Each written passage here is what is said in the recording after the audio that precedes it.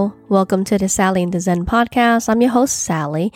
I'm a Zen Buddhist caregiver to my elderly folks and always in pursuits to find Zen moments in everyday living.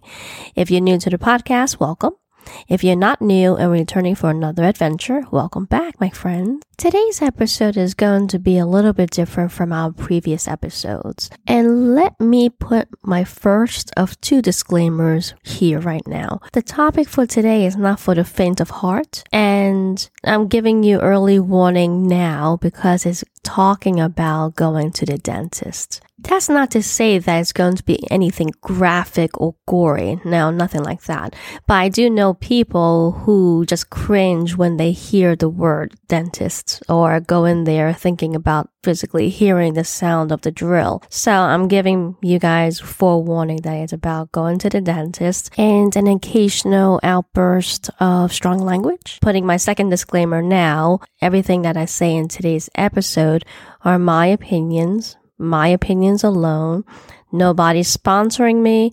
Nobody's paying me any money to say what I'm going to say, so that we're pretty clear about that. So if you're still interested and still hanging in there, let's get started in our adventures of the dentures. In episode 28, I had touched on briefly how Dad was suffering from a toothache. I took him to my dentist and he ultimately had to have 2 teeth pulled. Before I go any further, let me give a little background color on where we are with Pop's teeth, my Zen master's teeth. So he's old school and never really cared for his teeth, never really thought to care for his teeth because he was just focused on raising a family and trying to bring home the bacon. Well, that's what he says anyway, and yes, that's what I've seen growing up, where he never really valued the dentist. But I think also now I've come to understand it's because he can't stand dentists. He despises them because they give him pain. You think of a dentist and you think of pain. You think of the drill. You think of the scraping. Oh my God. I totally get that.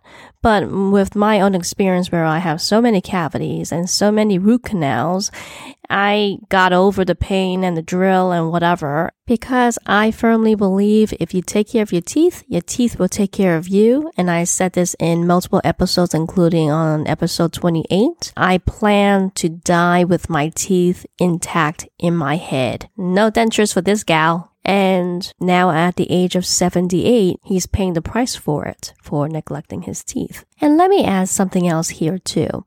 From his perspective, he believes that once you pull a tooth out, there's no getting back another tooth. There's no speaking right. There's no eating right. There's no enjoyment in eating anything anymore. And that sounds utterly illogical, asinine, but you couldn't shake that thought from him, even if you tried. And I tried multiple times. So it's always taking me, literally, pun intended, pulling tooth and nail for him to go to the dentist. But ultimately, the toothache was so bad, he had no choice but to go. So fast forward to today, we had just had 2 teeth pulled and he bled for 5 days. We pulled it on a Thursday or Friday and suffer through the weekend with it still bleeding. And it wasn't until, later on that we realized it was because of the blood thinners that he was taking daily. So lessons learned, don't pull teeth until you actually stop taking blood thinners. Lessons learned. There you go. But moving forward, what happens when you pull out 2 teeth? The next step would be to get 2 replacement teeth because nowadays with the miracles of technology and the wonderful world of science and dentistry, we have now the chance to get replacement teeth. So obviously we have more options now in today's age and society versus 20, 30 years ago, 40, 50 years ago, where if you had a toothache, you had to go ahead and have it pulled versus now when you pull it, you can get a replacement tooth. So, since he had his tooth pulled by my particular doctor who was out of network from his insurance Medicaid, I found an in-network dentist to get a partial denture. My method of finding a quote-unquote good dentist, as far as you could find them, with the help of the insurance company, is by Googling reviews on these people. If they get a 4-star, 4.5-star, 5-star, how they treat people, customer service, if they know what they're doing and they're not going to pull out the wrong tooth, that's a plus. And if they're obviously in network with the insurance. And yes, Dr. Tony was. So this would be our first time going to Dr. Tony. So after waiting about 2 weeks for his gums to heal from the 2 extractions, we visited Dr. Tony. I'm going to be transparent here and say that I was a little anxious, just a little bit anxious of going to see Dr. Tony. We weren't too sure about how the dentist was going to handle precautions and take care of us, but we were masked up. We were in the car and I had called them as soon as we parked, asking them what we do next. Some people require you to stay outside until they call you inside because they don't want anybody in the lobby or too many people in the office, which is perfectly understandable. So from the car, I had called up the office and they just said to come on up. So after we got there, we saw that everybody was masked up, gloved up. We were comfortable. When we got there, we were pretty comfortable. So kudos to them for making the customers feel good going into the office, taking safety precautions, taking our temperature when we went inside, that they had used polyglass like a bank teller in the front desk. After a few minutes of filling out the paperwork, we were called back and Pop needed to get a full mouth x-ray. I was standing in the next room from the x-ray room while the lady was helping him. As I was standing in the room waiting for them to finish up, I hear the lady call out the door to me, daughter.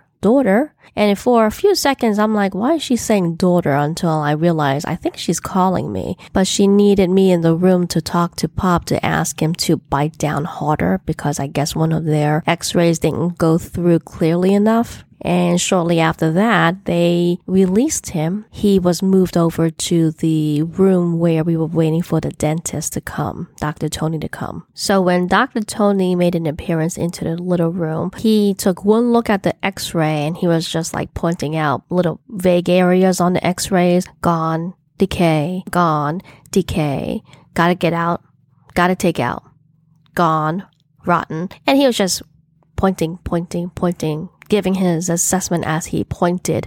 And basically, Pop's mouth was just full of shit. And everything needed to be pulled out, which was the ultimate fear of Pop's, that he was going to have no teeth at the end of the day. So as Dr. Tony was saying, very surely, this needs to be pulled, this needs to be gone. This needs to be pulled, this needs to be gone. And he's talking to us about this as he was saying this, but he offered no real solutions as he was just picking off every single one of Pop's teeth. Gone, pull. I just looked at him from behind my mask and I'm wearing my cap and I'm saying, okay. So I asked, what's your solution? And he just looks at me and says, that's what I see on the x-rays. Basically, his mouth, everything needs to go. And I'm looking at him, I'm waiting for him to propose a solution. Pulling out his teeth, okay, that's step one. I'm already at the end. What's the resolution? I'm all about execution and resolution and moving forward. Dude hadn't caught on yet. To me, it just seemed like he was just taking his time getting to the resolution part, and I was